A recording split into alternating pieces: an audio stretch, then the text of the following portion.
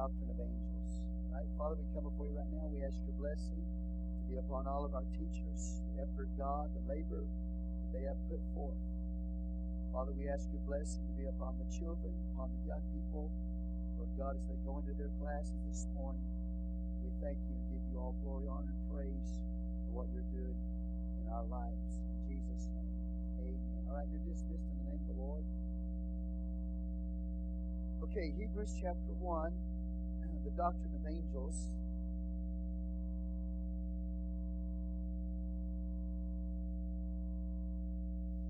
The Doctrine of Angels is neglected because, number one, of ignorance. People are ignorant of the angelic world. Number two, unbelief in the supernatural. The Bible tells us in Hebrews chapter 1 and verse 7, of the angels he saith, who maketh his angels spirits, and his ministers a flame of fire. So angels are very real. The Bible tells us that they're real. Amen. And God made them, and they are ministering spirits, and they are ministers, and they are flames of fire. So this morning we're going to teach you the doctrine of angels because it is neglected. Father, we come before you right now. We ask your blessing, Lord Jesus, to be upon the reading of your holy word. We ask, God, you to have your way in and through us this morning. Thank you, Jesus, for all that you've done. Thank you for the victory that you've given us. In Jesus' name we pray. Amen. You may be seated in the name of the Lord. Because people are ignorant of angels, they don't understand angels, these supernatural beings, created beings, spirit world. This subject is neglected. And number two, because of unbelief. We go to Acts in the 23rd chapter of the book of Acts. And we have the Sadducees. And the Sadducees were a religious group of people who did not believe in the supernatural. Because they didn't believe in the supernatural, they did not believe in angels. In Acts 23 and verse 8, it says, for the Sadducees say that there is no resurrection, neither angel nor spirit, but the Pharisees confess both. So, one reason why it's a subject that is neglected is because there are people that are like the Sadducees that do not believe in angels. See? They have an unbelief in the supernatural. And then, number three, it is because of fear or superstition concerning the unseen world realm of spirit beings, the superstition, the fear or the superstition of it. And then number four, it is neglected because angels are giving undue worship. Undue worship. They are prayed to and they are worshipped by some. And so these are the four reasons why angels are neglected. Let me say it again. Number one, they are neglected because of ignorance. Number two, they're neglected because of unbelief concerning the supernatural, and that includes the angels, of course. Number three, it is a neglected doctrine because of fear or superstition. And number four, because of undue worship that is given to them. They are oftentimes prayed to and given praise. And the Bible tells us not to do that. Now, the Word of God gives us the solution to all of these four reasons for angels being neglected. Let's go over to the prophet Isaiah. And in the 8th chapter of the prophet Isaiah, the Lord lets us know about these spirit beings.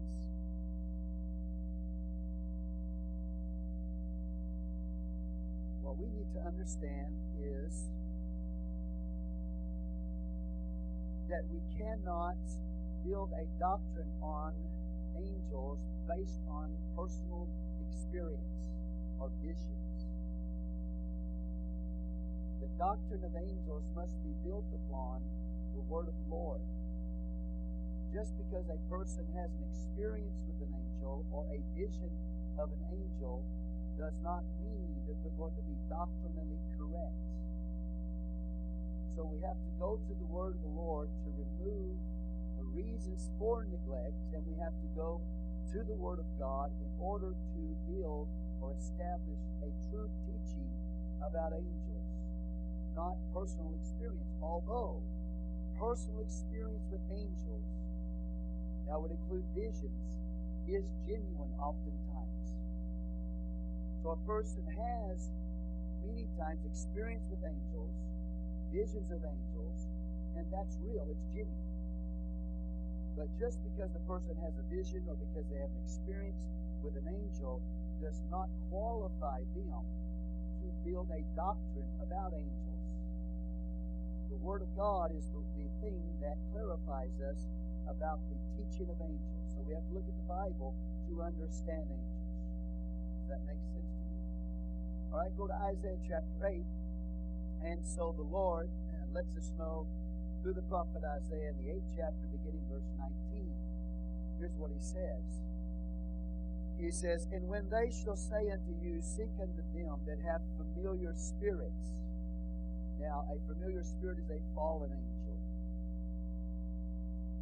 So the prophet says, "When they shall say unto you, seek unto them that have familiar spirits, and unto wizards that peep, and that mutter, should not a people seek unto their God for the living to the dead?" And then verse 20, "To the law and to the testimony. If they speak not according to this word, it is because there is no light in them." So the they here, when it says, if they speak not according to this word, there is no light in them, the they being spirits. Okay? So, an angel can be, there's two categories.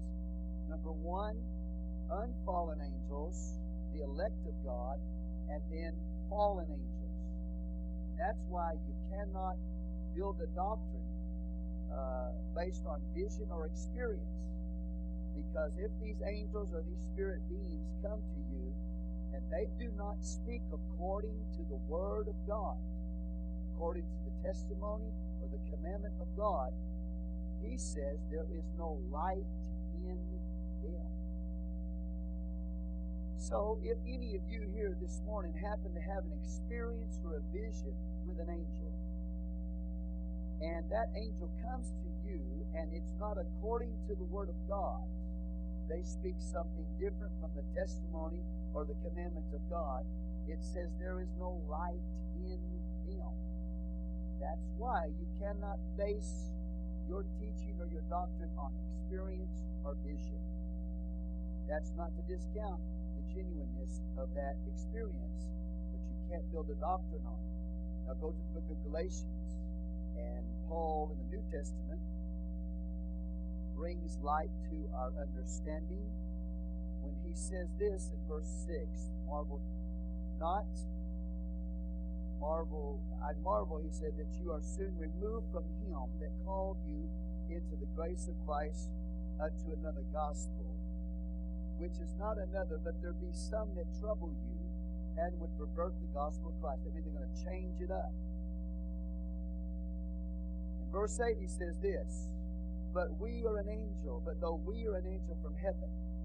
So now he gives us understanding about people who will pervert or change the gospel up. It's not just human beings that will do that. There are angels that will do that, fallen angels. So he says that, but though we are an angel from heaven, preach any other gospel unto you than that which we have preached unto you, let him be accursed. So let's say an angel comes in here and stands in the middle of this room, and maybe it's radiant and light. Okay? Well, the Bible says that Satan can disguise himself as an angel of what? Light. So they say he comes and he stands in the middle of this room and he starts teaching you a different doctrine from the doctrine of the apostles. He tells you that you don't have to be baptized in water in the name of the Lord Jesus. He tells you that you don't have to have the Holy Ghost speaking with other tongues. He tells you that you don't have to repent of your sin. Amen. He tells you that the blood of Jesus is not necessary for salvation. And any number of doctrines. If he comes and he stands here, I don't care how radiant in light he is, if he tells you something other than the testimony, the commandment of God, God says there is no light in him. You understand that? So you cannot go by experience or even vision. You have to go back to the Word of God to determine. Everything has to be tested by the Word of the Lord. Every experience with angels, demons, whatever. Okay? You understand that? Now, so I believe in angels. I believe in the experience with angels. I believe in the supernatural world. But I believe that always we have to make sure that what they tell us or any experience that we have lines up with the Bible. Do you believe that? Okay? The existence of angels are in the everlasting kingdom of God. Now, when you go through the Bible, you're going to read about different aspects of the kingdom of God. One of them talks about the kingdom of heaven. Jesus said the kingdom of heaven is like this. And he gives parables. Kingdom of heaven. And then Luke talks about the kingdom of God. Well, basically, the kingdom of God and the kingdom of heaven are the same thing. And then we have what is known as the spiritual kingdom. But I'm fixing to use a term so you'll understand. When you talk about angels, angels exist in the everlasting kingdom of God. Right? Now think about what I just said. Angels are not eternal. Angels were created by God. God is eternal. God has always existed. Angels were created by God. They are spirit beings. They were created by the Lord. And they are, as the Bible says, flames of fire. So angels are not eternal. They haven't always existed. They were created by the eternal God. But they are everlasting. You understand now? Everlasting. They had a beginning in creation, but they will exist forever. So they are in the everlasting kingdom of God, what you would call the everlasting kingdom of God, and the universal kingdom of God. Okay, which simply means this, that God's kingdom is throughout the whole universe. Okay? Heaven and earth. So when you talk about the existence of angels, number one, you have to locate, and I'm talking about the good angels here, you have to locate where are they? What kingdom are they in? Well, they're in the everlasting kingdom of God, which is the universal kingdom of God. Now, there are two types of angels. Number one is fallen. Number two, unfallen angels. And we'll get into that as we go along. Are y'all understanding here? So they are created spiritual beings, and they are called angels. The Hebrew word angel, malak, means messenger or angel, or agent, messenger or agent. And then the Greek word is angelos, which also means messenger. Now, this word angel can be used of God, of men, and angel beings because it simply means to be a messenger, right? So a man can be a messenger. God is the messenger of the covenant. You understand that? Or an angel can come with a message. So when you talk about the word angel, you're talking about a messenger. The Hebrew word means the same thing as the Greek word, messenger or angel. When we talk about angels, the Doctrine of Angels this morning, we're talking about the supernatural created spiritual beings that God made that are invisible, that are everlasting. Not eternal, but everlasting. Right? Over 300 references to angels are in the Bible. 300 references. So that tells us that they do exist. The Word of God lets us know they exist. Over 300 references to them in the Word of God. The good angels come to help humanity. The bad angels come to harm humanity. That's the difference, right? In the Old and the New Testament, we have people of God that were ministered to by angels, both Old and New Testament. So an Old Testament experience with angels, when Jesus came, that didn't stop happening. There are still angels that operate in the New Testament and minister to us in the New Testament. So, Bible's clear. You go through the Old Testament, you read the Old Testament, and you'll see many men and women that angels came to and ministered to them. In the New Testament, Acts chapter 12, we have one example. Peter is cast into prison, and the Bible says the angel of the Lord went to him by night and went into that prison cell, and the scripture says the chains fell off of him, the gates opened up, and he went free into the city. So we have angels that operate in the Old Testament, angels that operate in the New Testament. Jesus spoke often of angels.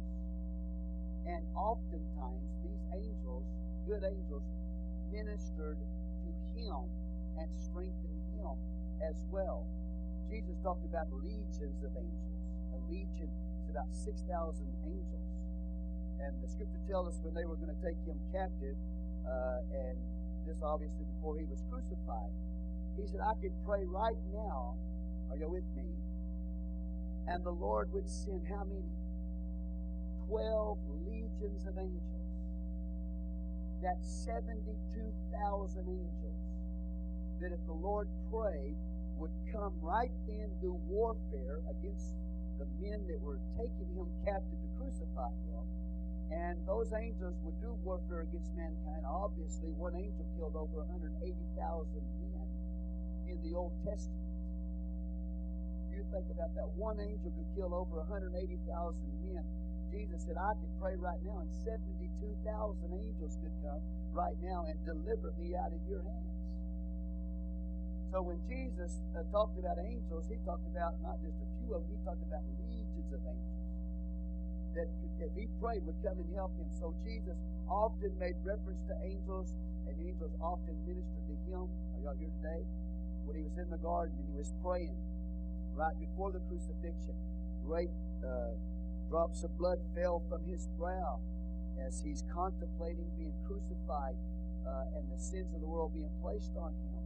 And he says, as he's praying, not my will, but your will be done. The Bible says an angel came and strengthened him. So, Old Testament individuals, men of God, were ministered to by angels, and New Testament men, like Peter, were ministered to by angels, and Jesus spoke often of angels and was ministered to by angels as well. And many times, you and I are ministered to by angels, and we're not even aware of it. Now, listen carefully. Again, my experience or my vision of an angel does not establish doctrine about angels. But I will tell you this, that there are many times when I have been in a service with you, and maybe you've been in a service as well, and as God began to move in that service, you begin to feel supernatural things happening. You couldn't see them with your eyes, again, because we already clarified to you that a spirit is like the wind. It's invisible. But you knew something touched you because you had an experience, some supernatural experience that came to you. As a believer, I've been in situations, and it's not just in the church, not in a church service only. I was teaching 2 young people a home Bible study one time, and we were on a 3-day fast. Our pastor asked us to be praying and fasting. He put us on a 3-day fast, so we were praying and we were fasting, and I was teaching these 2 young people a home Bible study. And as I was teaching them the Word of God, just, having the Bible study, my hands caught on fire as I was teaching them a Bible study. Now, I'm not sure if that's the Holy Ghost or if that's an angel of God touching us or ministering to us when we're trying to do the work of the Lord. But many times I have had that kind of experience, either teaching a home Bible study or preaching to the church, and we're having service and God is moving, and all of a sudden it's like somebody hit me with a bolt of lightning. And it's like fire. I don't know if you've ever experienced this, but it's like fire that's running through your hands. And your hands is just tingling, And obviously they're not on fire literally, but you can feel the fire going through your hands. Amen. Like you had been hit with a bolt of lightning. And that has happened many, many times to me, not just in church, but in a Bible study setting. And I know some of you felt that kind of touch from God. But You're praying and fasting or in church, lifting your hands and worshiping God, and the power of God hits you. He said, that's the Holy Ghost. Yeah, I believe that. But it could have been an angel that was ministering you and strengthening you. Are y'all here today? The Bible talks about Daniel in the Old Testament had experience with angels. He fasted. He was fasting for over 20 days. And the Bible says an angel came to him, and he fell down before that angel, and the angel reached out and touched him and said, rise up, Daniel. And Daniel, the Bible says, received strength. So that means they have the ability or the power to release strength into you supernaturally. So oftentimes what you or I are feeling, just like Old Testament women or New Testament men of God, like Jesus, were ministered to by angels. Oftentimes we are being touched by angels and we don't even realize it. But you can feel something happening inside of you, a supernatural, if you will, charging that comes into you. Amen. Now, I will give you the opportunity. How many of you in this church have experienced something like that? Where your hands caught on fire and you just, like you were just tingling, with the presence of the Lord. Anybody? Okay, so I got a few people out there that have experienced that. Now, that doesn't mean, if you haven't experienced that you don't have God. Amen. But some of us know what I'm talking about when we've experienced these supernatural touches. And was that the Spirit of the Lord, or was that an angel? What was it? I'm not sure. But I do believe that angels come, and they touch you, and they minister to you, and they release supernatural power into your life. So the Bible is very clear about the Old Testament and the New Testament, about how Jesus spoke often to them. Over 300 times this reference is made to angels. And I thank God for angels. Now, I don't worship angels. I don't pray to angels. I pray to God. I don't pray to an angel, say, angel, come help me. Don't ever do that. Don't ever start praying to angels.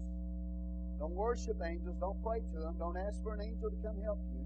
You can ask God, but don't say, angel, help me. You pray to God. You worship God. And just like Old Testament saints or New Testament saints or Jesus in the New Testament was ministered to by angels, they will come to you and they will help you. You don't pray to an angel. You pray to God. You don't worship an angel.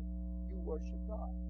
In the book of Revelation, when John fell down before the angel told him, you don't worship me, you worship God. Amen.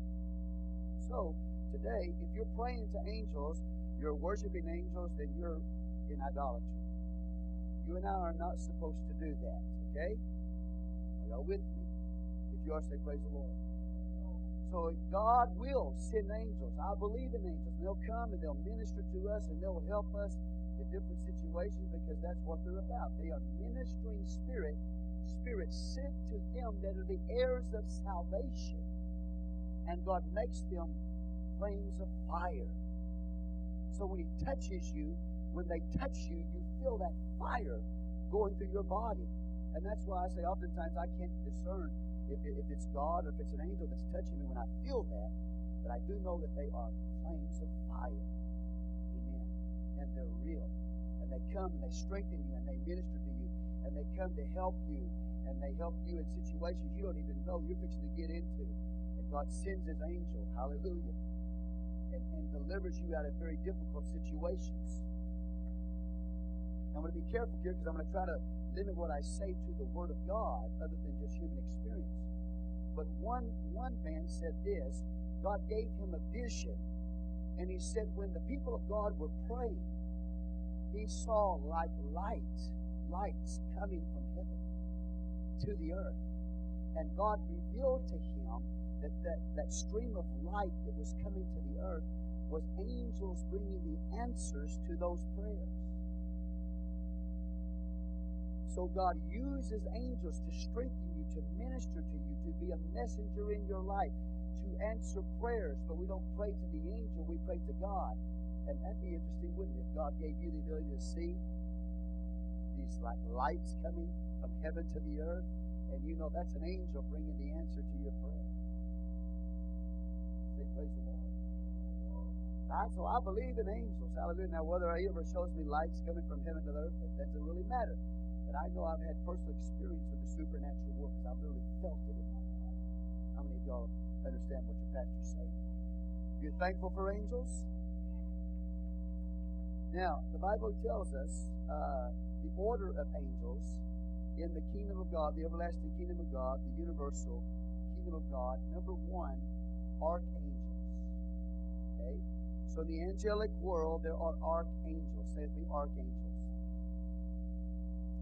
In the Jewish teaching, Hebrew tradition, Jewish tradition says there are 12 archangels. The book of Enoch, in Enoch chapter 20, gives you the name of 7 archangels. Now, I don't know the name of all 12 of them, but Enoch says there's 7 of them that he calls by name. That's not in your Bible, obviously. The book of Enoch's not in the Bible. This is another book. Jude makes reference to Enoch. But Enoch names 7 archangels. But there are probably 12 archangels. I'll explain that to you in just a moment. But the Bible only gives reference to 3 archangels. So, first of all, let's talk about God. There is order in the kingdom of God. Order in the kingdom of God. And so you have God. Say, praise the Lord. God. He's Father, Son, Holy Ghost. Not 3 separate persons. One God. Father, Son, Holy Ghost. Now, under God, we have an angelic order. Right underneath God, you have a hierarchy or angels of rank. And the highest angel that I'm aware of is an archangel. Highest ranking angel that I'm aware of by the Bible is the archangel. Now, 12 of them, the Jewish say 12 of them. Enoch names 7 of them. The scripture names 3 of them. Number 1, the first archangel that we'll talk about is Lucifer. The second archangel is Michael. And the third archangel is Gabriel. Now, those are the only ones in the in the Bible that is referred to as archangels. They are very high-ranking angels underneath God. We'll talk about Lucifer. He used to be in the kingdom of God before he was cast out. We'll get to that in a moment. But the Bible tells us about 3 archangels. And the Scripture seems to give us enough information about them to come to the conclusion that each one of those archangels were over 1/3 of the heavenly host. Okay? Say praise the Lord. Are y'all awake? Now, and the Bible tells us that when the archangel Lucifer was cast out of heaven, Revelation chapter 12 tells us that he drew with his tail a 1/3 part of the stars. Now, it's not talking about literal stars in the heavens. It's talking about the angels. A 1/3 part of them were drawn with his tail.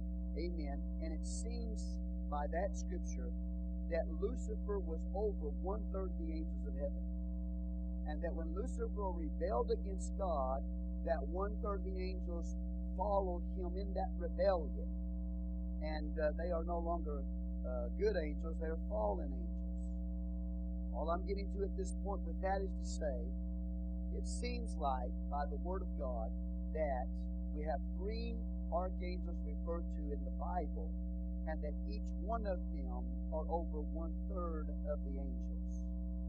Now, when Lucifer fell, then 1/3 of the angels fell with him. That leaves 2/3. 1/3 under Michael and 1/3 under Gabriel. Does that make sense to you? Okay, so these very high-ranking angels in the everlasting kingdom of God, the universal kingdom of God, God has order in His kingdom. Do you understand that? So there are ranks in His kingdom. Not every angel has the same level of rank or authority in the kingdom of God. So the first highest ranking angel that I'm aware of by the Word of God is the archangels. Okay, say praise the Lord. Now, first of all, there is Lucifer. Let's go over there and read in the Bible about Lucifer. And go to Isaiah 14.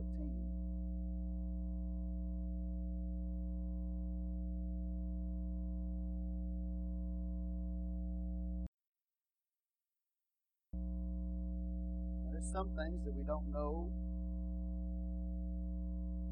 Some things are a mystery. There's some things that we can gather by clues in the Scripture about this order of angels. But in Isaiah chapter 14, verses 12 through 14, we have a reference here to Lucifer. The Bible tells us. Isaiah 14, are you there? Okay, verse 12. How art thou fallen from heaven, O Lucifer, son of the morning? How art thou cut down to the ground, which didst weaken the nations? So we have a reference to Lucifer.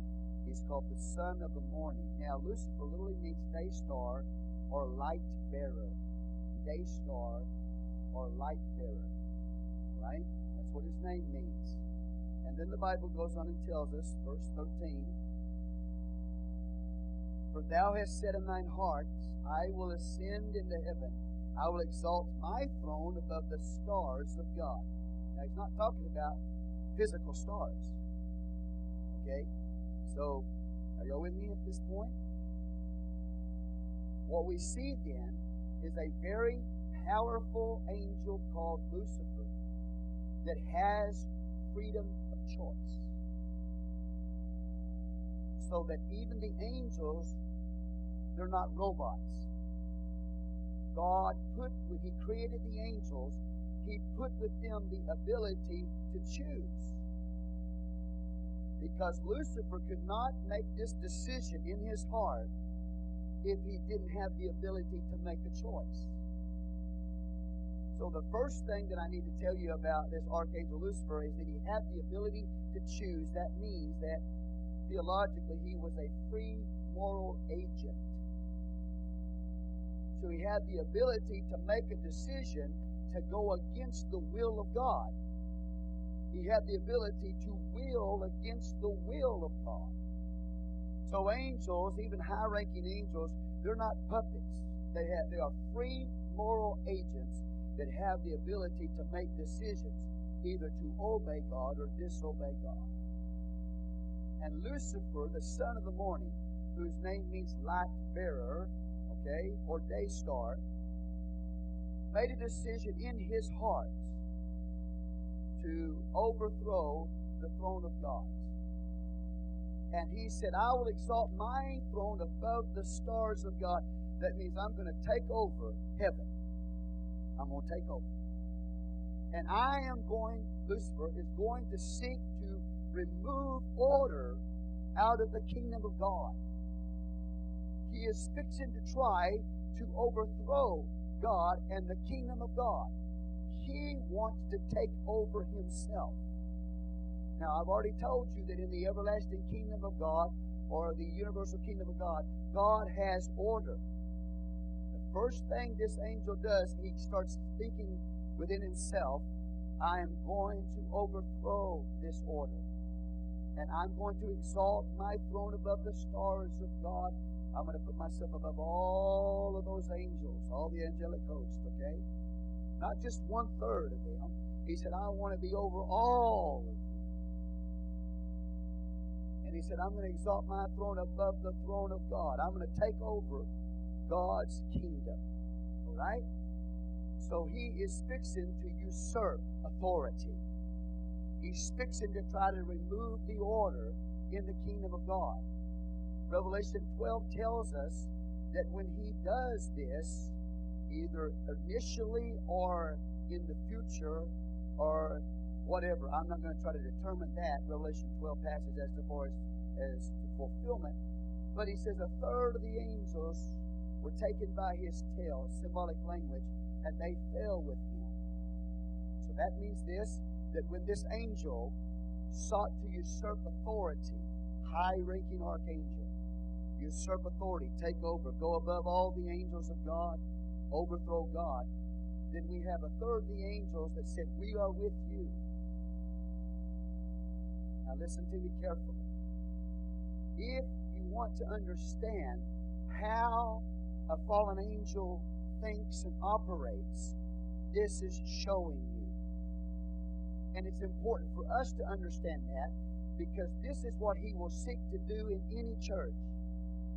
Not just this church, not in any, every church that's of God, this is the way the enemy works. He will seek to come into that church and remove the order out of the house.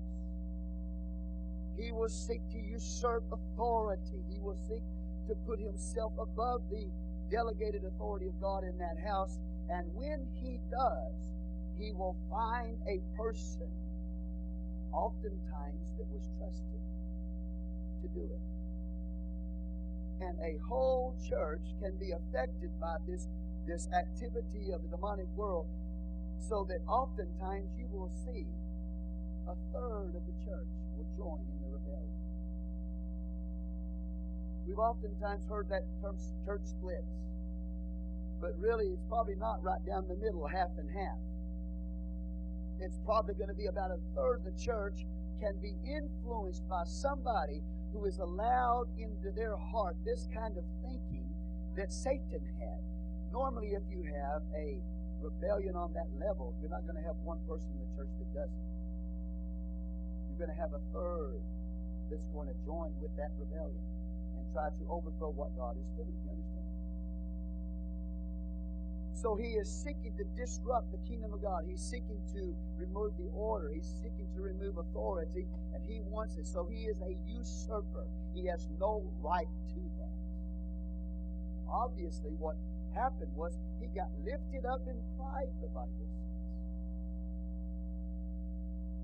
And the reason why he got lifted up in pride, in self-will, is because he was a beautiful angel. Very beautiful. I'll read it to you in a minute in Ezekiel 28. Very beautiful angel, very beautiful created being of God. And because of his beauty and his position, he let pride get in his heart. He said, I don't want just this. I want the whole thing. I want to call the shots. Right? So we go on, we see in verse 13, he says, for thou hast said in thine heart, and he uses the term I will 5 times. 5 times. He said, I will, I will, I will, I will, I will. As soon as he started saying, I will, he's out of God's will. And he says it how many times? 5 times. When you look at Jesus hanging on the cross, he was pierced 5 times. 2 times in his hand, 2 times in his feet, 1 time in his side. We're not talking about the thorns on the head. So that the 5 piercings of Jesus in his body answer to the 5 I wills of Satan, and how Jesus will overthrow this angel that rebelled against him. So as soon as he started thinking within his heart that he was going to exalt himself above the stars of God, the throne of God, and then he said, I will, I will, I will, I will, I will, he's in trouble. The Bible says, I'll read it to you, for thou hast said in thine heart, I will ascend into heaven, I will exalt my throne above the stars of God. I will sit also upon the mount of the congregation of the sides of the north. I will ascend above the heights of the clouds. I will be like the Most High.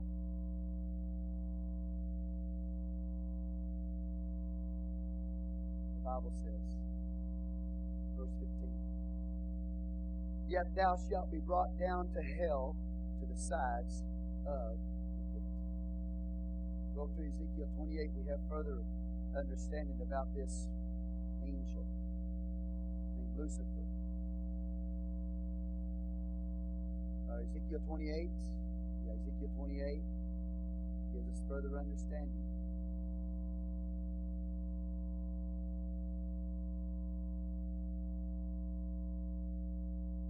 Are you there? Say praise the Lord.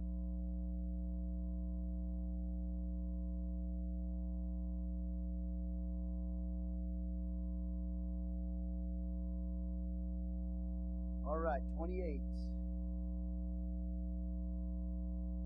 We have in chapter 28, first of all, a reference to the Prince of Tyrus. Now, the Prince of Tyrus is a man. But the prophet Ezekiel begins to see further than just the man, the Prince of Tyrus. God opens his understanding, gives him insight into the king that's behind the Prince of Persia. You understand what I just said? Okay. Look at verse 12, Ezekiel 28. Son of man, take up a lamentation upon the king of Tyrus. So the first few verses up to 12 talk about the Prince of Tyrus, which is a human being. But then we have a change. Now it's the king of Tyrus, and the prophecy is not about the man, but it's about a spirit, an angel that is fallen. This lamentation upon the king of Tyrus saith to him, verse 12, Thus saith the Lord God, Thou sealest up the sum full of wisdom and perfect in beauty. He says about the king of Tyrus, not about the man, but this angel. He said, you have wisdom and you're perfect in beauty. Say with me, perfect in beauty. So that's where this teaching comes, that Lucifer was God's most beautiful angel. Because the Bible says he was perfect in beauty. So if he was perfect in beauty, maybe you can come to the conclusion that he was the most beautiful angel in God's creation. And he had a lot of wisdom, the Bible says. Verse 13, he says, You've been in Eden, the garden of God. Every precious stone was thy covering. He said, all right, let's describe this being. What did he look like? What did Lucifer look like? Here called the king of Tyrus. Well, he gives us the location that he was in Eden, the garden of God. That's paradise. Okay? He tells us every precious stone was thy covering. If you want to know what this beautiful archangel looked like, Lucifer, the Bible says he was covered with all kinds of stone, precious stones. The Bible tells us that his covering was precious stones, and it was the sardius, the topaz, the diamond, the beryl, the onyx, the jasper, the sapphire, the emerald, the carbuncle, the gold, the workmanship of thy tabrets. And I'll stop there. He talks about these. He said, this was your covering. All these precious stones that are listed there were his covering. Now, if you remember at the end of the book of Revelation, these same stones are seen in the New Jerusalem. Why are they seen in the New Jerusalem? Because the enemy, when they were vanquished, their armor was taken and hung up on the walls of the city. And so because Satan, who was once Lucifer, has been vanquished by Jesus Christ and defeated by Jesus Christ, he's been stripped of his armor, if you will, and we see that in the heavenly city, the New Jerusalem. So the same things that are said about the stones that were in this king of Tyrus is said about the New Jerusalem. This is what he looked like. He had these stones as his covering. Then the Bible says, and then he says, the workmanship of thy tabrets and of thy pipes was prepared in thee in the day that thou wast created. Literally, not only did he have these stones as a covering, but the Bible says that in his very being, he had musical instruments. So now God is beginning to paint you a picture of this angel. The Bible says he had pipes, tabrets, they were prepared in thee in the day that thou wast created. And from this, then, these instruments are used to worship God with. There's no other purpose for these instruments. You know, it's not like when you go into a store and they have music, you know, to entertain you, to make you feel good and stay in the store and buy a bunch of things. When he was created with these instruments in his being, it was for the worship of God. So Lucifer then, you you have the, listen, are y'all getting the picture? Lucifer, this very high-ranking archangel, was just under the throne of God, and he was very beautiful and very wise, and the Bible says these stones were in his covering, and then we have these musical instruments that was in his being. And from this, it is believed that Lucifer was the worship leader in heaven. Okay? And theologians say, teachers say of the Word of God, that the praise of the heavenly host, I know I'm putting you to sleep, but I'm going to talk to you. You have to understand what I'm saying to you. That this archangel, very high-ranking archangel called Lucifer, he was a prophet, priest, and a king in the kingdom of God. Okay, that order was there, and that order was in him. As a priest then, he was the worship leader. Because what we have on the earth is a type and a shadow of what preceded it in the heavens. And you can look at the way God established worship in the earth and the three anointed theocracy of the Old Testament, prophet, priest, and king. That was shadowed. It was a shadow of what was real in the heavens. So Lucifer then, if you take all the scripture together, was a prophet and a priest and a king in the kingdom of God. And we see his makeup very beautiful, very wise. Are y'all here? And we see him as a priest with these instruments in his body. And it is believed, or within him I should say, that as the heavenly hosts sent their praise up to God, that then that praise went through him, through those pipes and through those tabrets, went through him, and then before he fell, he would offer it to God. Does that make sense? As a priest. Now, he wants that for himself. He wants the praise for himself. You with me today? Verse 14, it tells us who this king of Tyrus is. It's not a man. He said, "Thou art the anointed cherub that covereth." So here we see that Lucifer, archangel, cherub, was connected, again, as I said, with what? The throne of God. They would be connected with the throne of God. Right? He is an anointed cherub that covers. I don't have all wanted to teach it to you, but in the tabernacle you have those two cherubim facing each other. They really were probably four. But you can see two. Because in the Bible tells us that there are four that are around the throne. They cry, "Holy, holy, holy, Lord God Almighty," day and night, 24 hours a day. So there are probably four, but you see two on the earth in the tabernacle, associated with the throne of God, and they are there, and their wings are spread out, touching each other. You understand? Okay. And God is above that. He's above those wings that are touching together. And so we see here in the word of the Lord then that he's connected with the word of God, with the throne of God. He's the anointed cherub that what? Covers. Listen. That means he was associated with the throne of God, and his role was, one, to be involved in the worship and praise of God, but also his role was to make sure that nobody got to the throne. That there was any kind of evil in any created being in God's universe. Not that God needed any help, but God has order. And he put these angels in specific positions and roles and purposes, so that these cherubim were used by God to protect the throne from intruders or invaders to that throne. Obviously, God doesn't need any help, but that was their purpose, to stand guard. Nobody could come into the presence of God. No created being could come into the presence of God that was sinful. So they were protecting. Their role was to protect the throne of God, or to cover. And then God says, "I have set thee so." He said, "I put you there. I put you in that position.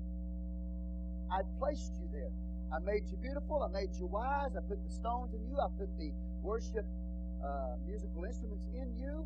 I associated you with the throne. You're there to cover. I anointed you." And he said, "I'm the one that put you in that position." God did. So he says, so wast thou upon the holy mountain of God. Thou hast walked up and down in the midst of the stones of fire. Thou wast perfect in thy ways from the day that thou wast created, till iniquity was found in thee. You understand that? So God didn't create a devil. He created anointed cherub. He created a beautiful angel, a wise angel, and we have the description given. He did not create the devil. He was perfect in beauty until iniquity was found in him. And iniquity simply means rebellion against divine authority. As soon as he let that iniquity get inside of him, rebellion against divine authority, then now we have a devil. You understand? God didn't create the devil. He created a beautiful angel who fell. So thou wast perfect in thy ways from the day that thou wast created, till iniquity was found in thee. You hear the word of God today. At this point, brothers and sisters, at this point now, two wills have entered into the universe. We have God's will, but now we have a usurper who was created by God, put in position by God, very high ranking, associated with the throne of God, to cover and be involved in the worship of God. He was a leader in the church. Now rebellion's got in his heart. And the Bible tells us now, when he starts exercising Isaiah 14, his own will, he says it 5 times, now two wills have entered into the universe. It's no longer just the will of God, but a separate will in this fallen angel. Are y'all listening to what the Word is saying?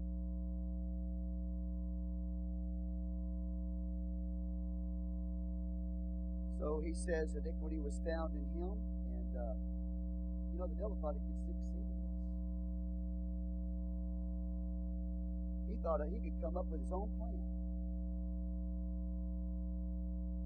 He thought he could bring his own plan into the universe. He thought he was going to succeed in it.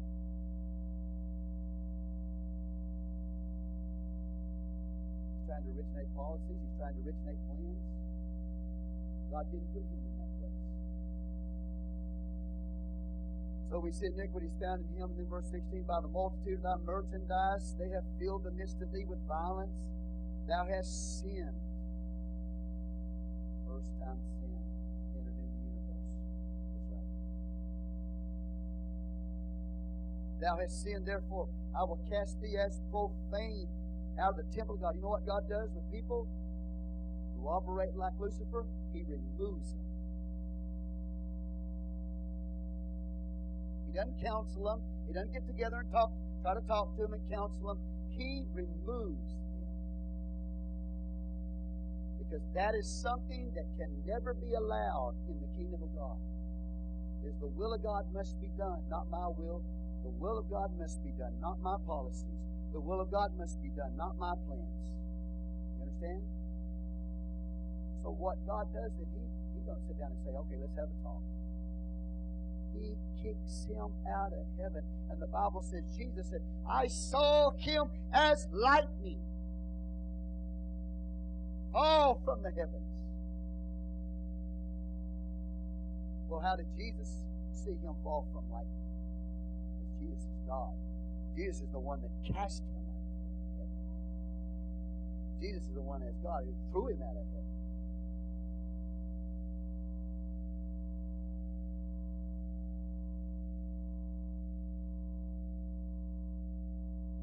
I will destroy thee, O covering cherub, from the midst of the stones of fire. Thine heart was lifted up because of thy beauty. Thou hast corrupted thy wisdom by reason of thy brightness. I will cast thee to the ground. I will lay thee before kings, that they may behold thee. Thou hast defiled thy sanctuaries. That's connected to priesthood. And by the multitude of thy iniquities, by the iniquity of thy traffic, Therefore will I bring forth a fire from the midst of thee, it shall devour thee. I will bring thee to ashes upon the earth in the sight of all them that behold thee. And all they that know thee among the people shall be astonished at thee. Thou shalt be a terror, and never shalt thou be any more. And obviously this hasn't been fulfilled yet. There's a progressive fall of Lucifer. He's cast out of heaven. He's limited. He's cast out of the third heaven. He's limited to the second heaven. He comes into the earth. But the Bible tells us there will be a time when he, listen, once cast out of heaven like lightning, set up the headquarters in the second heaven, which is the starry heaven, right? Okay, let me clarify. You have three heavens.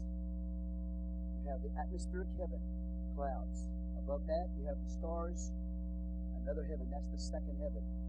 And then the heaven above that, the third heaven, third dimension, third heaven, is where the throne of God is located. When Satan was cast out, he was cast out of the third heaven. He's limited to the second heaven. He set up his headquarters in the heavenly places.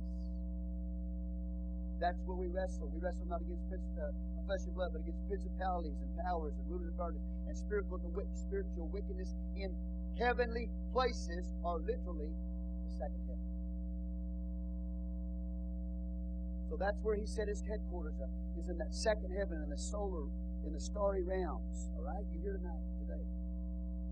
But he has access to the earth. Now, in the book of Revelation, the 12th chapter, he will be cast from the second heaven to the ground, and he'll be limited to his operation to the ground, and then from there, God will cast him into the abyss for 1,000 years. And then the lake of fire. He'll be consumed by fire. So there is a fall line of this archangel that started initially with his bringing a second wheel into the heavens and sin into the heavens. He was cast from there to the second heaven, has access to the earth. Revelation 12, he'll be limited to the earth at the midpoint of the tribulation period to bring havoc on planet earth, and then ultimately God will take him even lower and put him in the pit and then into the lake of fire. So there is a fall line of Lucifer. That's what the scriptures make a reference to. Okay?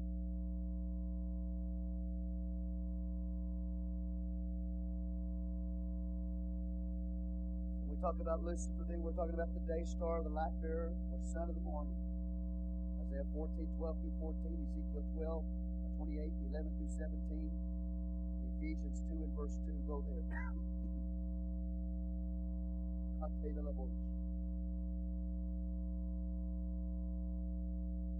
That's why when I tell you what I tell you this morning,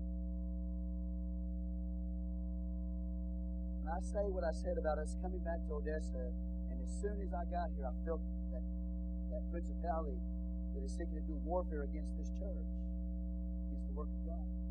This is what I'm talking about. It's something we have to be aware of. And the third of the angels that fell with him are, the Bible says, principalities, powers, rulers of darkness, and spiritual wickedness in heavenly places. When Lucifer fell and took a third of the angels, he took princes with him. He took dominions with him. He took powers with him. He took spiritual wickedness with him. They fell with him. And he set up a kingdom of darkness that seeks to hinder the work of God and to do harm to the human race. The moment that you and I begin to close our eyes to that is when we begin to walk in defeat. We have to be aware of the spiritual warfare that we're in. And Lucifer was right. He was connected right next to the throne of God Almighty. Okay? He's been around a lot longer than you. He's been around a lot longer than I have. And we'll get more into detail because we will teach you the doctrine as we go through the teachings here in theology. We will teach you the doctrine of Satan and demons. So I'm not going to teach you all of that this morning. We're going to spend a whole period of time just teaching you about the doctrine of Satan and demons. And much of what we've taught you already, you're going to hear it again. Okay? But it's a network. In some sense, there's chaos. But in some sense, it's organized. chaos comes because, you got fallen creatures and vying for positions, confusion, fighting, warfare. You understand? But it's still organized.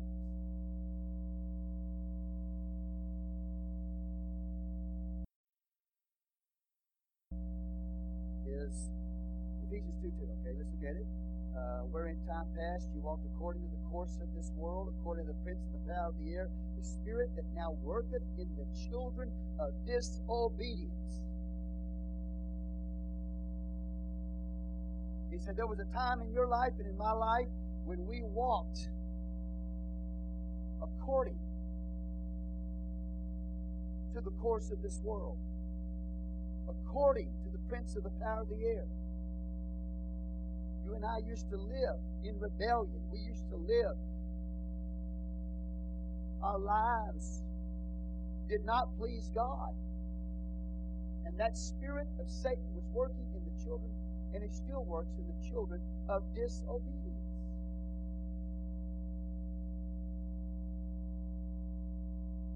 That's why in any church, any occupation, any job, any home, when you have a usurping of authority, you have to stand against it. Because if you don't, it will seek to take more and more ground.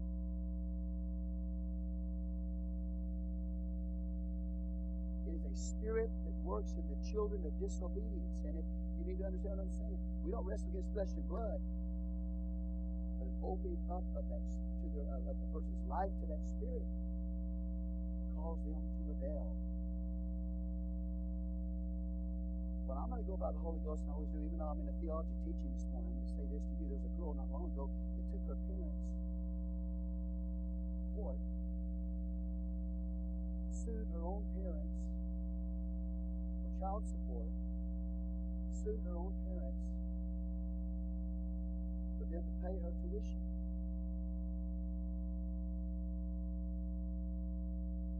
And where it all started, she didn't like the boundaries the parents set up.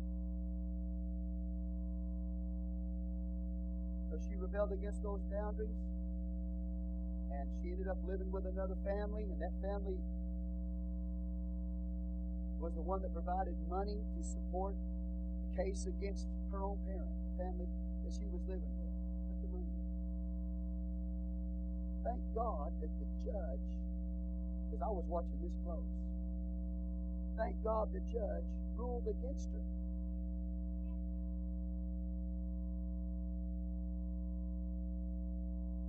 And I simply bring that up to you in this hour. We are dealing with a spirit of rebellion. And the Bible says, and it identifies that spirit very clearly to us, that is the spirit of the fallen one. And it works in the children of disobedience. Now you know what you're up against. And we are seeing a rise in the end times of teen rebellion. I mean, teenagers, I rebelled when I was a teenager. You rebelled when you were a teenager. That's not a good thing. I'm just telling you, we did. We did. But there's a rise in this hour right now of this activity because the enemy is challenging the kingdom of God. It's not just the enemy trying to stir up your kids to, go against your rules or your boundary. What it is the devil saying, I'm going to overthrow God's order. I'm taking over. That's why you cannot allow it to take over. Because it's not just about you, it is about God. Well, the good news is that she decided to go home. That's the good news. Well, she found out she couldn't get her way. So she decided to go home. You know what one attorney said? I listened to him on Fox News. He had some very wise words. Wise attorney. He said, if I were the parent, I'd have her put in writing, I will abide by your rules.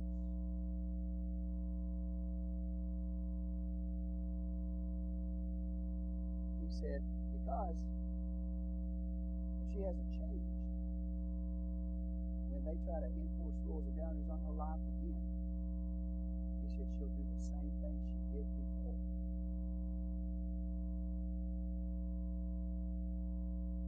So have her put it in writing that she's not going to do it. What are you saying, Pastor? I'm not speaking against that young girl. I'm telling you, she opened up her heart to a spirit of disobedience, and that's the spirit of the fallen one. And what she needs is she needs God.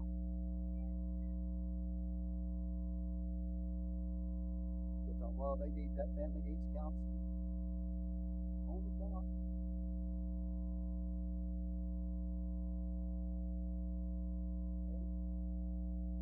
So what we see in this end time is a rising up of rebellion and usurping of authority against God. It's not, listen to what your pastor's saying. It's not about one girl taking her parents to court. It's about the devil standing up and saying, I'm going to overthrow God's authority and rule in this world. In the name of Jesus. It says,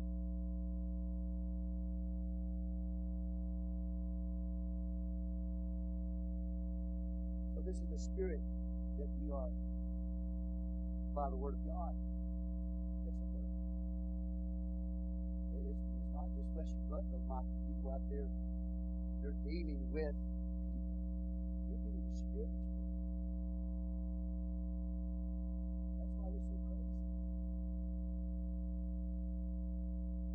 They thank God. I thank God He's got God. I thank God He has God. But I'm just going to let them have their way. Are you kidding me?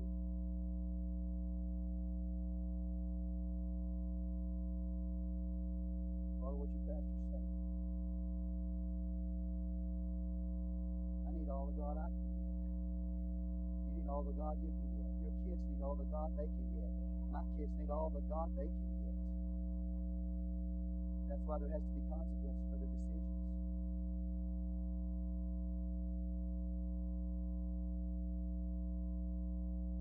This is where it's coming from.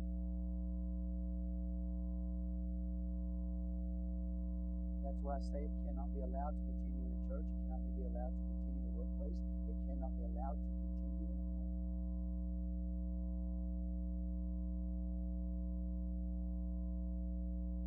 Because ultimately Satan's design and desire is to come and destroy, to seek to kill, to steal, and to destroy. Church, a home, a job. That's what he's all about.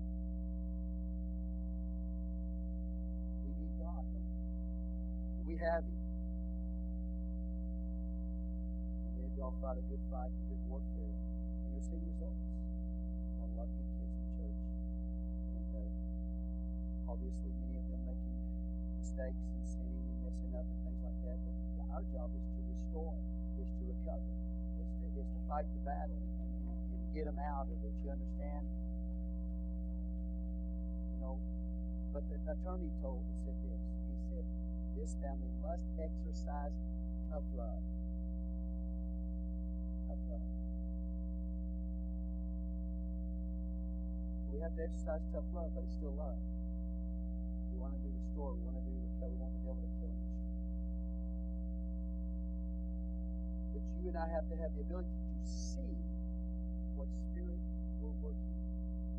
Not just the human person, but the spirit. You understand what your pastor said?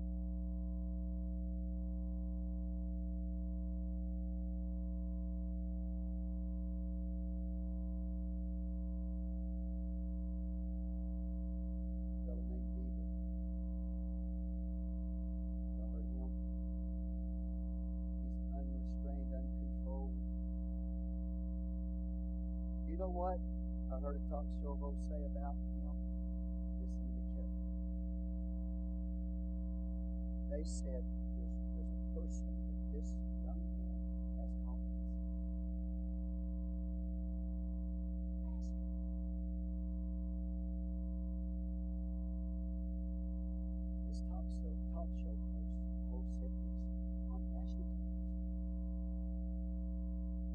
said, if I was the parent, the mom of Beaver, I would put him on a plane right now. I would send him straight to that pastor. She said, that pastor needs to take a sabbatical from his church for a short period of time and work with this young man to dig him out of hell, out of the pit. That's my word. But see, even the people in the world don't have all the truth you have. They may fear God.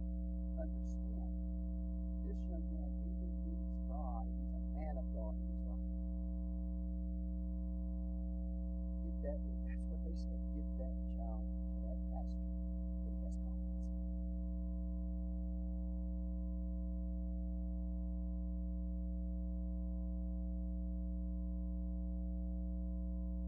Ephesians 2:2, where in time past you walked according to the course of this world. So we all.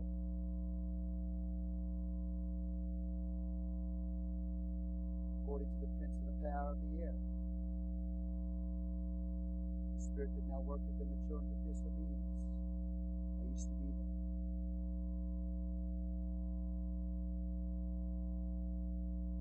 Among them also we all had our conversation in times past, in the lust of the flesh, fulfilling the desires of the flesh and of the mind, and were by nature the children of wrath, even as others. But God, who is rich in mercy, for his great love wherewith he loved us, even when we were dead in sins, hath quickened us together by Christ, or with Christ. By grace you're saved. And has raised us up together and made us to sit together in heavenly places in Christ Jesus. In the spirit world, the spirit realm, I'm already in heaven. I don't have to die and go there. My body, when I die, physically get resurrected, I'll go there bodily. But in the spirit, I'm already there. I'm standing with the heavenly host, worshiping God. Right here on planet Earth, yes.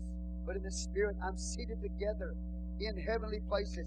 Where? In Christ Jesus. So that heaven is not just a place I'm going to. Heaven is in Jesus Christ. Not just a place I'm going to when I die. I'm there now in the spirit, in Christ Jesus.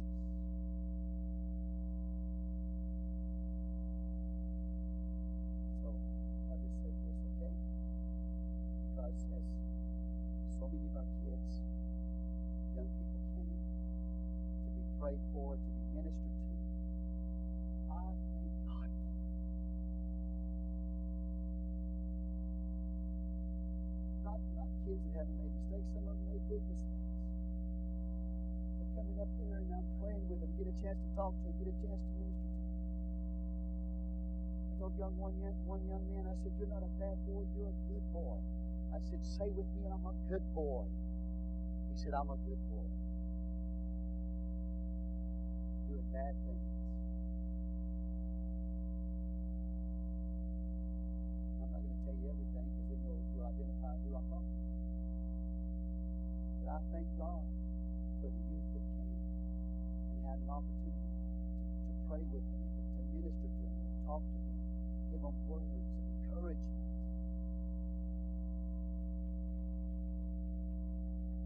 But we're in a battle for our kids. We're in a battle for ourselves. But what a mighty move of God in our trip to help our young people. Say, well, Pastor, well, I missed it. Well, so have I. The main thing is repent, get back on the right track, on the right road, and hallelujah, praise the Lord, and learn from your mistakes. Learn from your mistakes. Don't repeat them. Don't repeat your mistakes. Learn from them. But don't ever tell God, I won't do it again. Just say, God, help me to live for you. You start making promises to God. God, I'll never do it again. You're going to do it tomorrow. You say, God, help me to live for you. He'll give you all the power and strength you need to live for Him. And then as you look to Him, you'll just it'll dawn on you, I haven't done it. Why? Because you're focusing God, not yourself. If a high-ranking official, a high-ranking angel,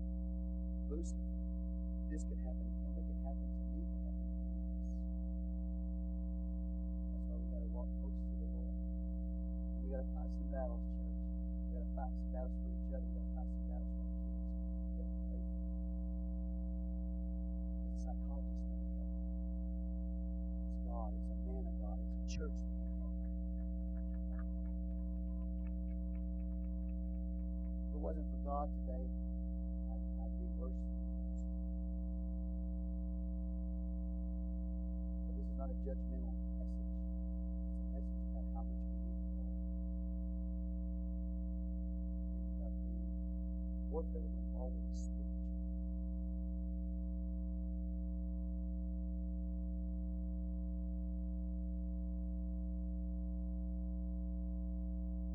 So, Lucifer is associated with the throne of God. He was a worship leader of God. Pride and rebellion. By pride and rebellion, he fell from that place. He fell from that place. Michael, the other angel in the scripture, means who is like God or God-like. Who is like God or God-like. He's an archangel. Very high-ranking angel in the kingdom of God. Michael is the Prince of Israel in the Old Testament. Okay? In the book of Daniel, he is literally called Michael, your prince. So, speaking to Daniel, Michael is your prince. He is the prince over Israel. He's the warring angel for the nation of Israel in the Old Testament. I still believe today.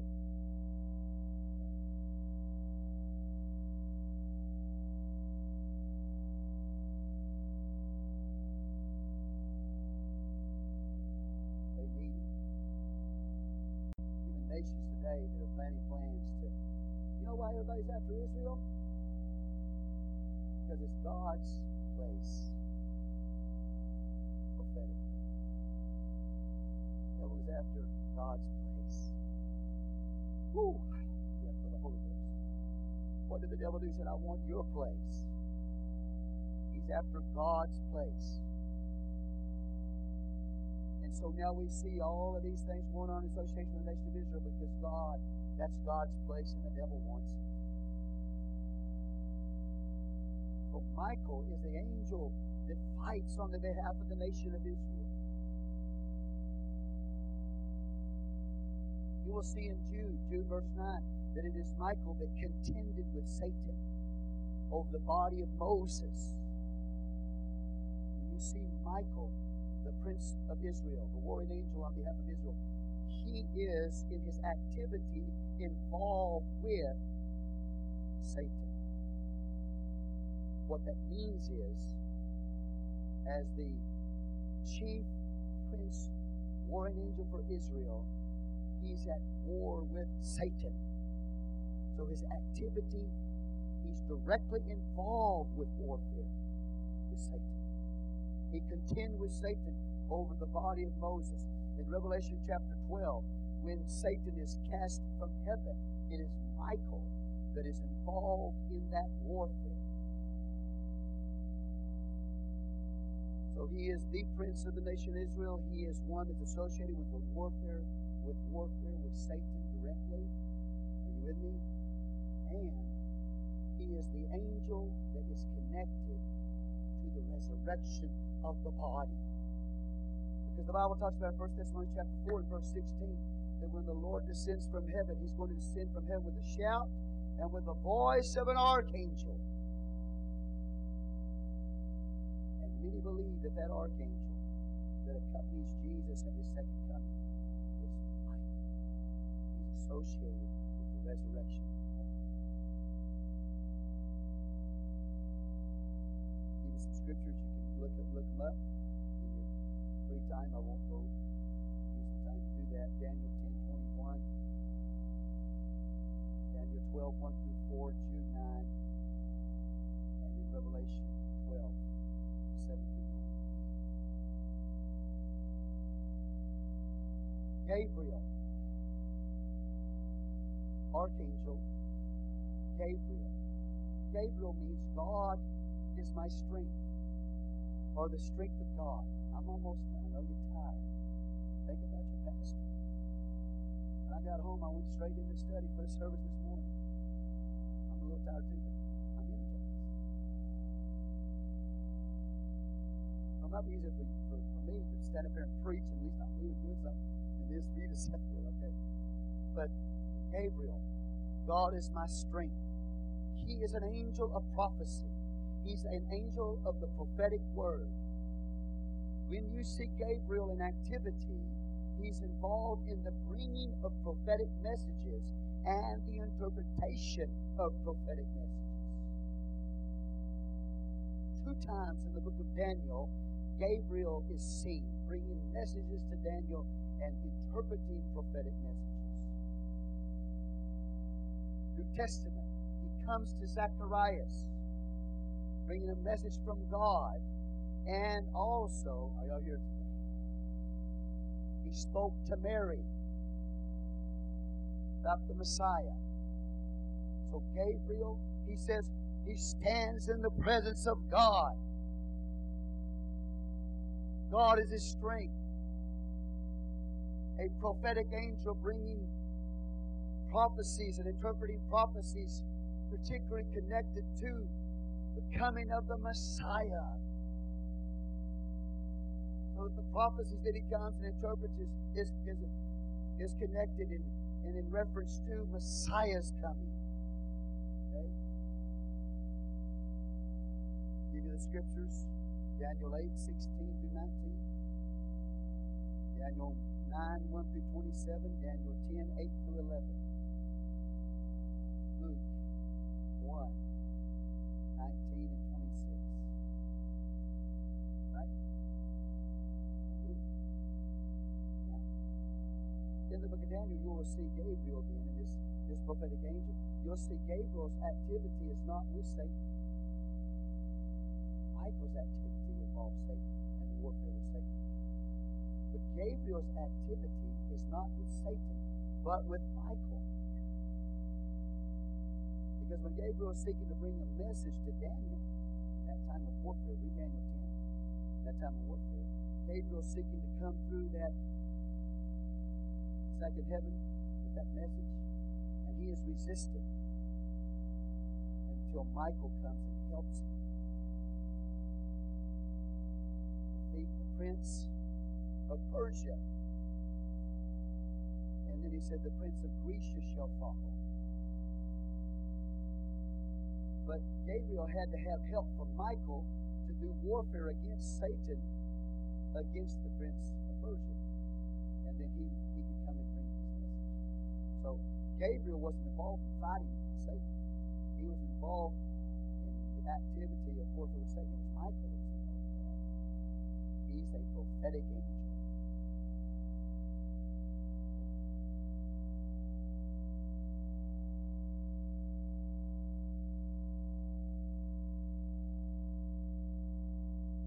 So then, if Lucifer was an archangel and Michael is an archangel, Gabriel, by putting it all together as an archangel, then you have 1/3 of the angels that fell with Lucifer.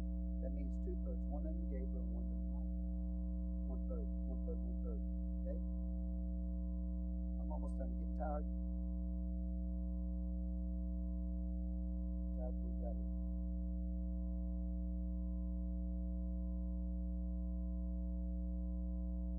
When we look at the heavenly court, then, we have these archangels. Now, as I said, some believe that there's 12.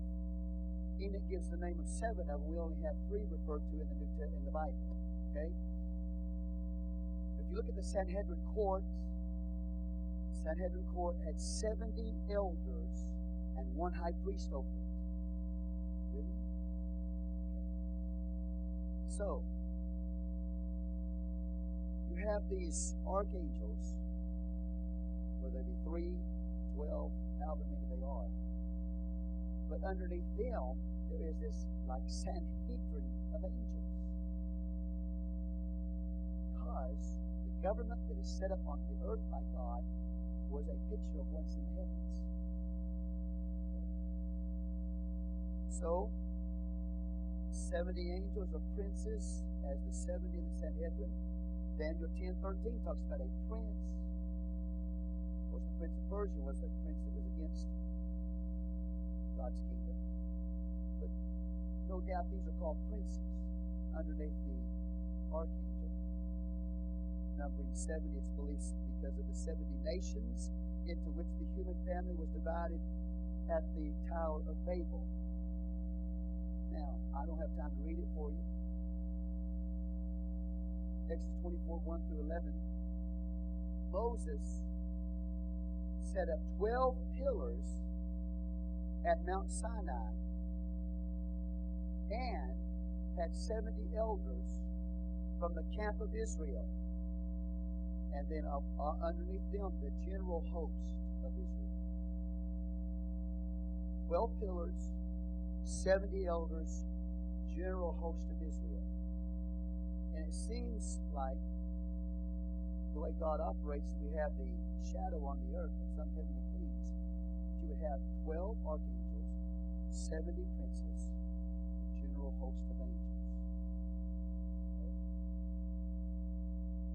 We see it again in Abraham, Isaac, and Jacob. Jacob had 12 sons. Look at that. Father, Son, Holy Ghost.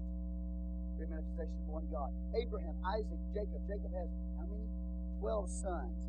12 archangels. And then the Bible says 70 souls. Read the book of Exodus. It talks about the 70 souls. Okay? Again, 12. Abraham, Isaac, and Jacob. Father, Son, Holy Ghost. 12 sons. And then we have the 70 souls the Bible talks about. And then we have the general host of Israel as a whole. Okay? Jesus said this, and we already made reference to it. He said, I can pray and God will send 12 legions of angels. Remember again now the number 12. The number 12 is the number of divine government. So when Jesus said, I can pray and God has sent 12 legions of angels, we have again the number of divine government.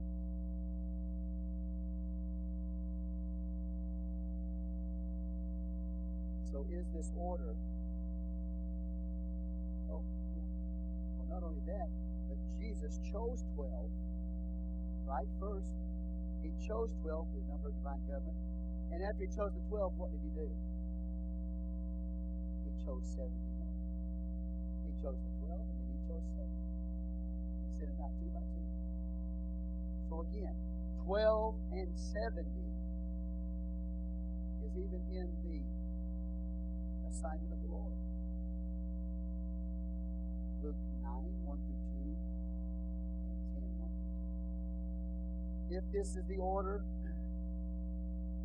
earthly shadow, then we have 12 archangels and 70 angels. And underneath them a multitude of heavenly hosts, which Jesus said legions. Legion is 6,000. He just made reference to 12 legions, 72,000. Right?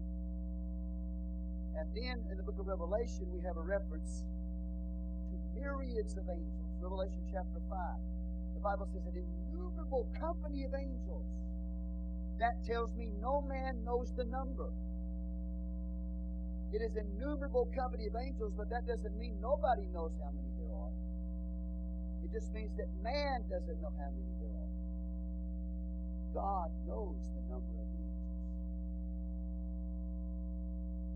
But for your reference and my reference, the Bible says there are innumerable myriads of angels. That means thousands upon thousands, 10,000s and 10,000s.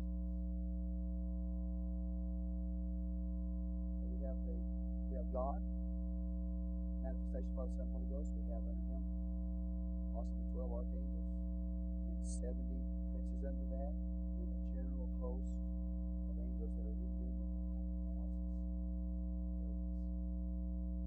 Millions, can't put a number on it.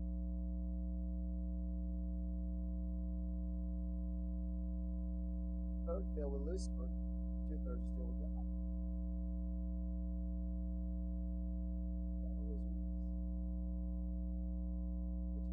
God always gets his way. He does it right now. He will in the end.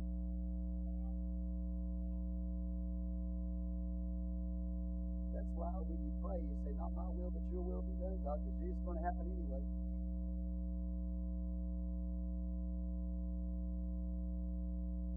I may kick and scream against it, but it's going to happen anyway. I may end up in hell, but you're still going to get your way in. So just say, not my will, but your will be done. We all have to pray. Aren't you glad God gets his way? Because he's got a better plan than you do. He's got a better purpose than you do. Yeah, you get your way, you're messed up. He knows what's best. Why don't we just line all of you up? We'll just pray over you again. Hallelujah.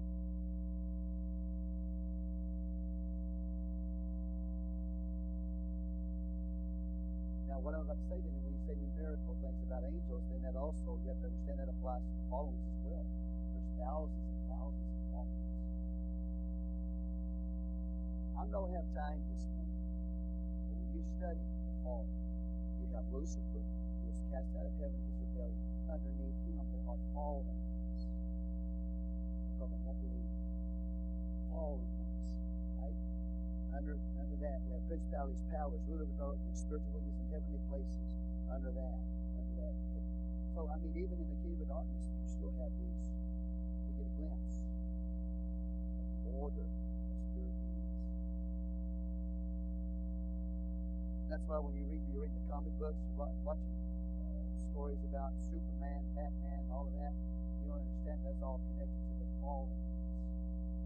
They claim to be doing good for the human race, but they're not.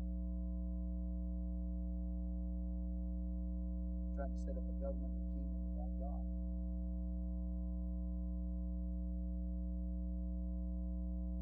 There's thousands, even fallen ones.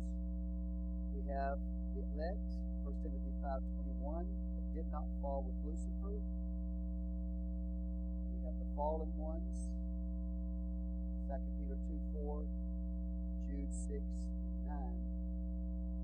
And they fell through the sin of self-will. Two more scriptures and I'm done. Ephesians 6 for today. This morning, this teaching. Ephesians 6:12.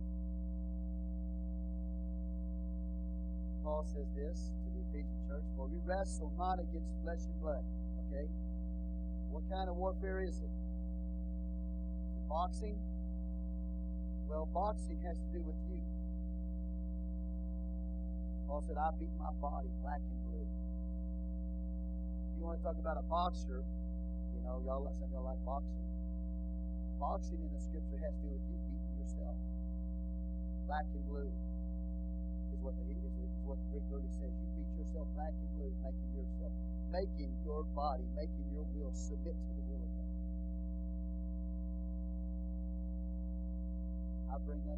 Paul said, I bring my body under subjection. Understand?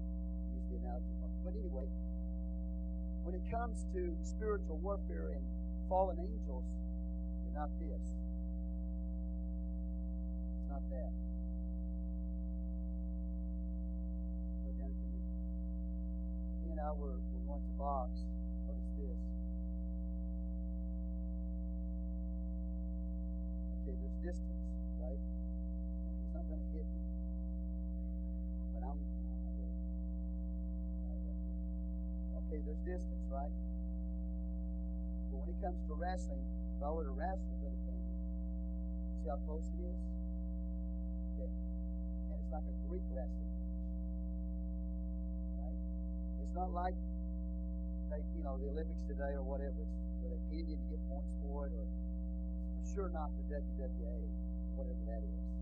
I think it's the WWA, World Wrestling Association or something. When it says, for we wrestle not against flesh and blood, it's not WWA and it's not even the Olympics, because in that, when he's talking about background, Greek culture. Okay? When they wrestled you, they didn't just pin your shoulders to the ground. It was hand-to-hand warfare, combat that wrestling. And the victor was the one who touched the other one's eyes.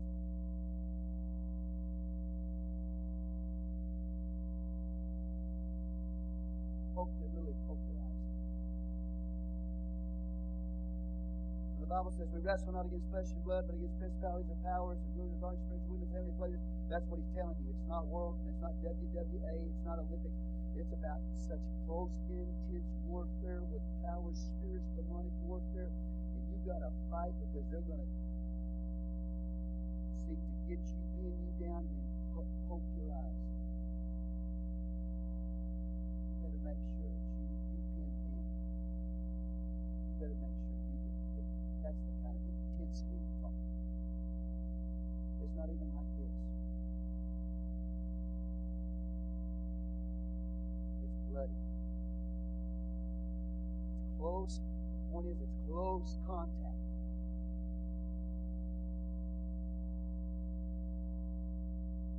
You get a pastor that says, you got a spirit. Don't go, well, you hurt my feelings because you said I got a spirit. I'm not trying to hurt your feelings. I'm trying to help you see. You got a devil wrestling with you. They're trying to pin you to the ground, destroy you. He hurt my feelings. You shut up. I'll tell you again. As your pastor, you should know. You should know you're wrestling against principalities and powers, so on and so forth. That. But your pastor knows when you're fighting the spirit. He knows when you've got a demon messing with you, trying to strangle you. He walks up and says, you got it. No, I'm not. You know, if I walk up and say, you got a spirit working on you, don't get hurt. Get your feelings hurt. They call booty hurt.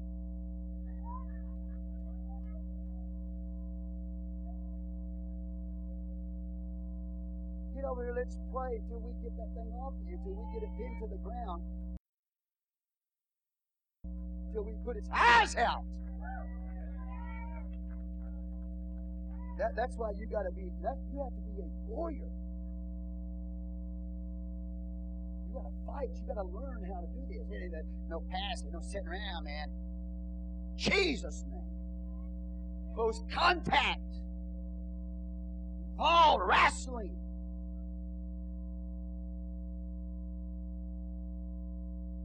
That's what we're in. I promise you, Brother Jared, you've got enough God in you to come to your pastor and say, Pastor, you're fighting the spirit right here. Spirit coming against you. Say, help me fight. This coming on me, getting on me, get it off of me. And I'm going to wrestle too, man. If you see it, you've got an assignment to see it. That means you have an assignment also to get it off. Oftentimes people, they think the shepherd's beat me. He hurt me. Oh, I just know when I went to church, I just know I was going to get my seat kicked. And I did. And he hurt me so bad. But what I'm trying to do is I'm trying to take this hook and this crook. And if you're a sheep, I'm not trying to beat the tar out of you. The devil's sitting on your shoulder. I'm going to take this hook and I'm going to take this crook by the power of the living God. I'm going to get him off of you. And if you want to run from me, you want to run from your shepherd, how stupid's that? Well, that devil's going to chase you right, he's going to run right after you. So you know what I got to do then? Thy rod and thy staff, they comfort me. So if we can't get you with the hook, then we're going to throw a rod over there, boom, and you're going to think I'm throwing it at you, and you're going to go, whoo! You won't jump, but the rod it took out the line of the bear. You thought I was throwing it at you, so ignorant. So ignorant.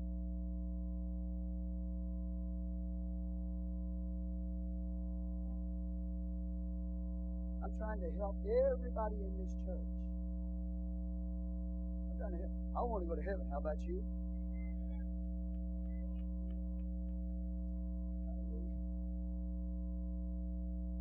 So praise the Lord. Come in here. Go like this.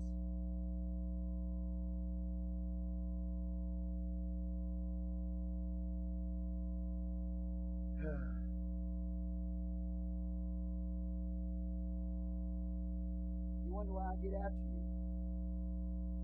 because we're not in an opera. And you come in here and you say like you're in an opera. It's not an opera, man. This is warfare. Now, Brother Caesar's not ever going to put his arm on the back of that pew ever again.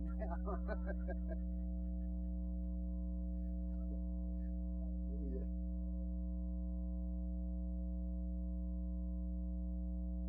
But you're coming in here, man, and we got to arm you. This is a real battle. And I'm so thankful tonight because I know the enemy is coming against me at times, and I'm so glad that he didn't win. He wanted to take me down too, just like he wanted to take you down. He wanted to take me down. He wanted to pin me down and pull just literally pull my eyes down. I'm thankful he didn't.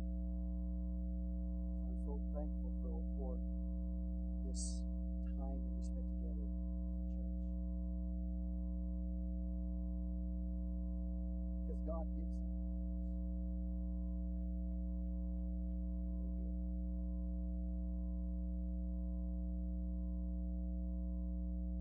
So this is the kind of warfare it is. Ephesians 6. For we wrestle not against flesh and blood, but against principalities, against powers, against rulers of darkness of this world, against spiritual wickedness in high places. That's the second heaven. So we can't kill them. We can't punch them in the stomach. We can't kill them with guns. We can't blow them up with atomic weapons.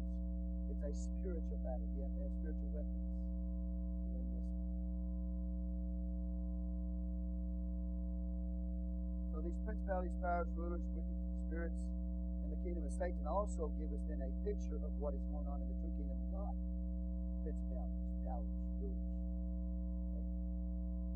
Spirituals. Order of God. Okay. So again, God, archangels, 70 under them princes, under them the general host of angels. Probably, as the Word of God gives us clue, designations of those powers, dominions, rulers, spirituals, different ranks in the kingdom of God. I close Colossians 1:16. Thankful for the Lord.